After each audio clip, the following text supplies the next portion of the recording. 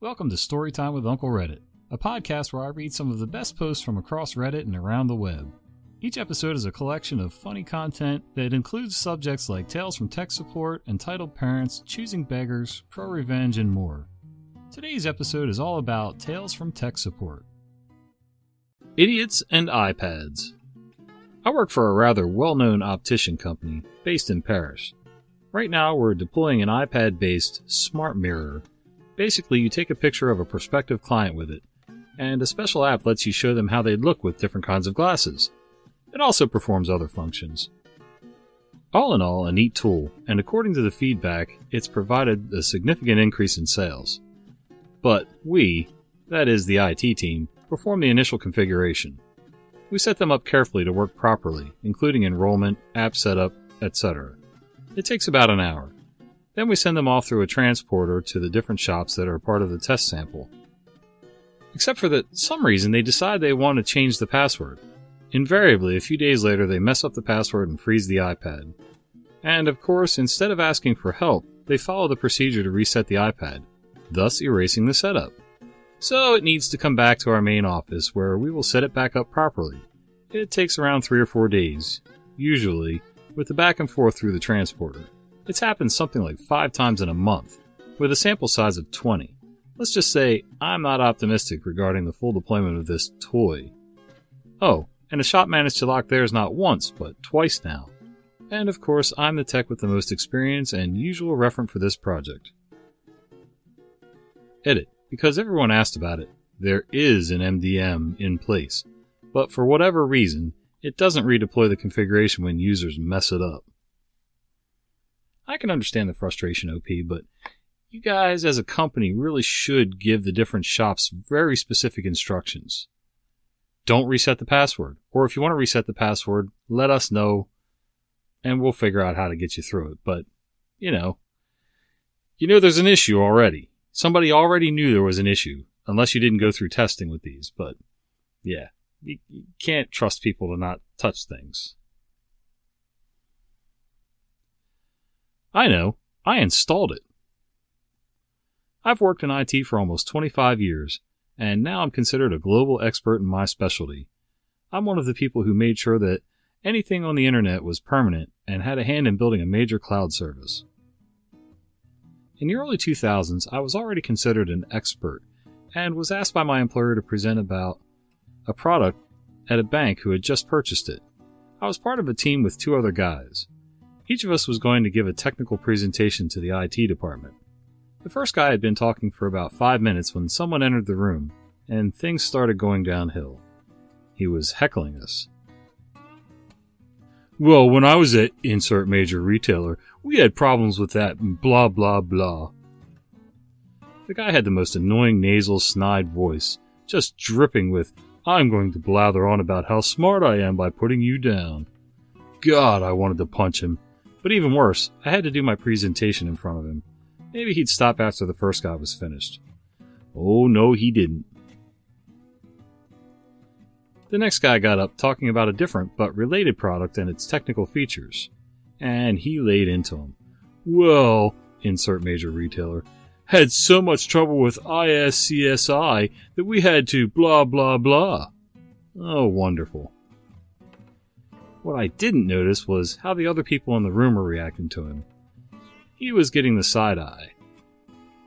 ESA DMF looks, and blatant glares from all the IT guys there.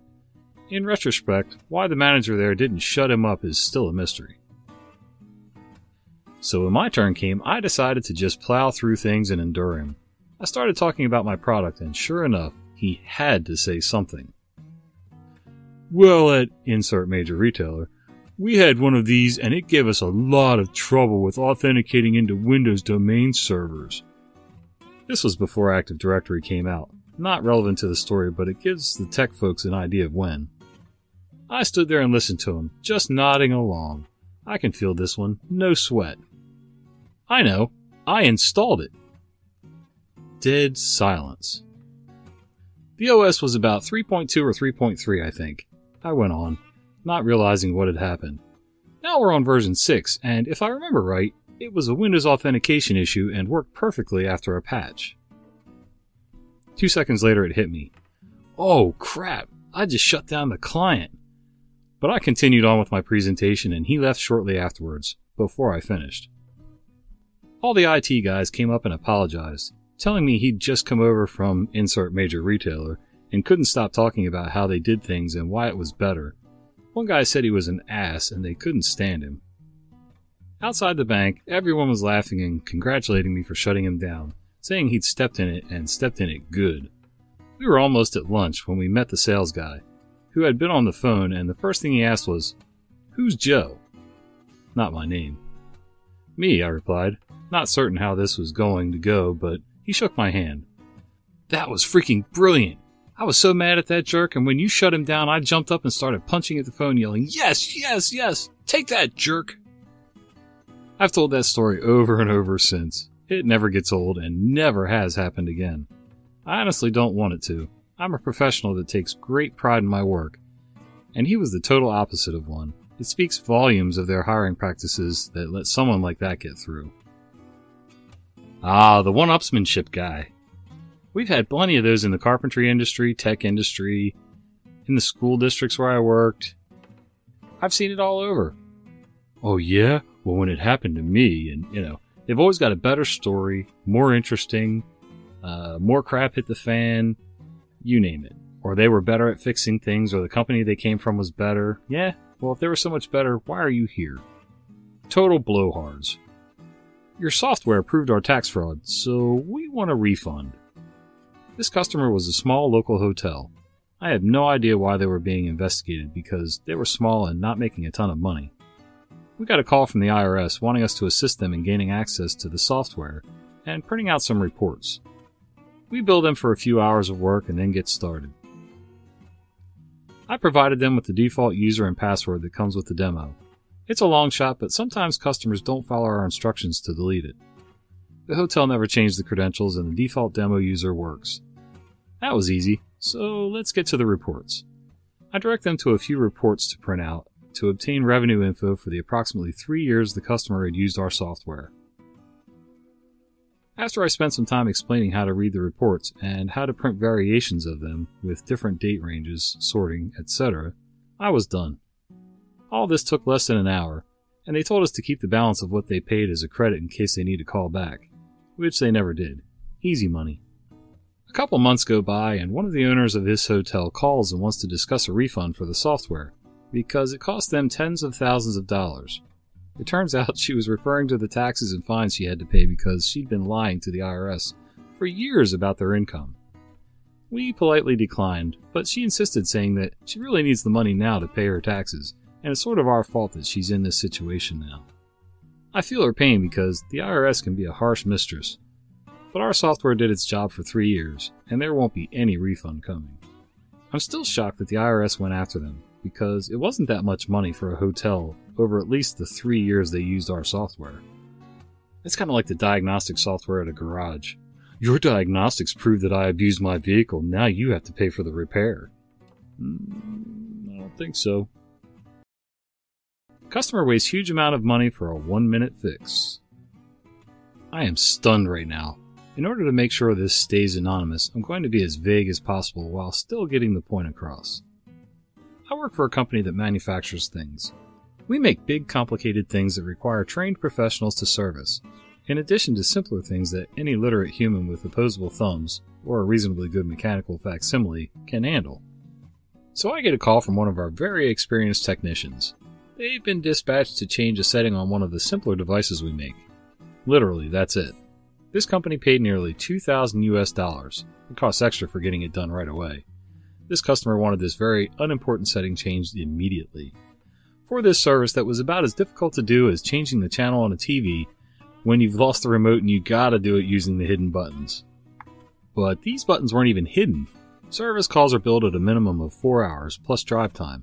This setting takes 1 minute maximum to change. If you're doing it for the first time, maybe 10 seconds if you're experienced. And it turns out the tech didn't actually know how to do it. Now I know they hardly ever work on these units since they're so simple, but the units all have these handy little things called user manuals. Trying to make air quotes here. Online, for just any old person to use to look stuff up.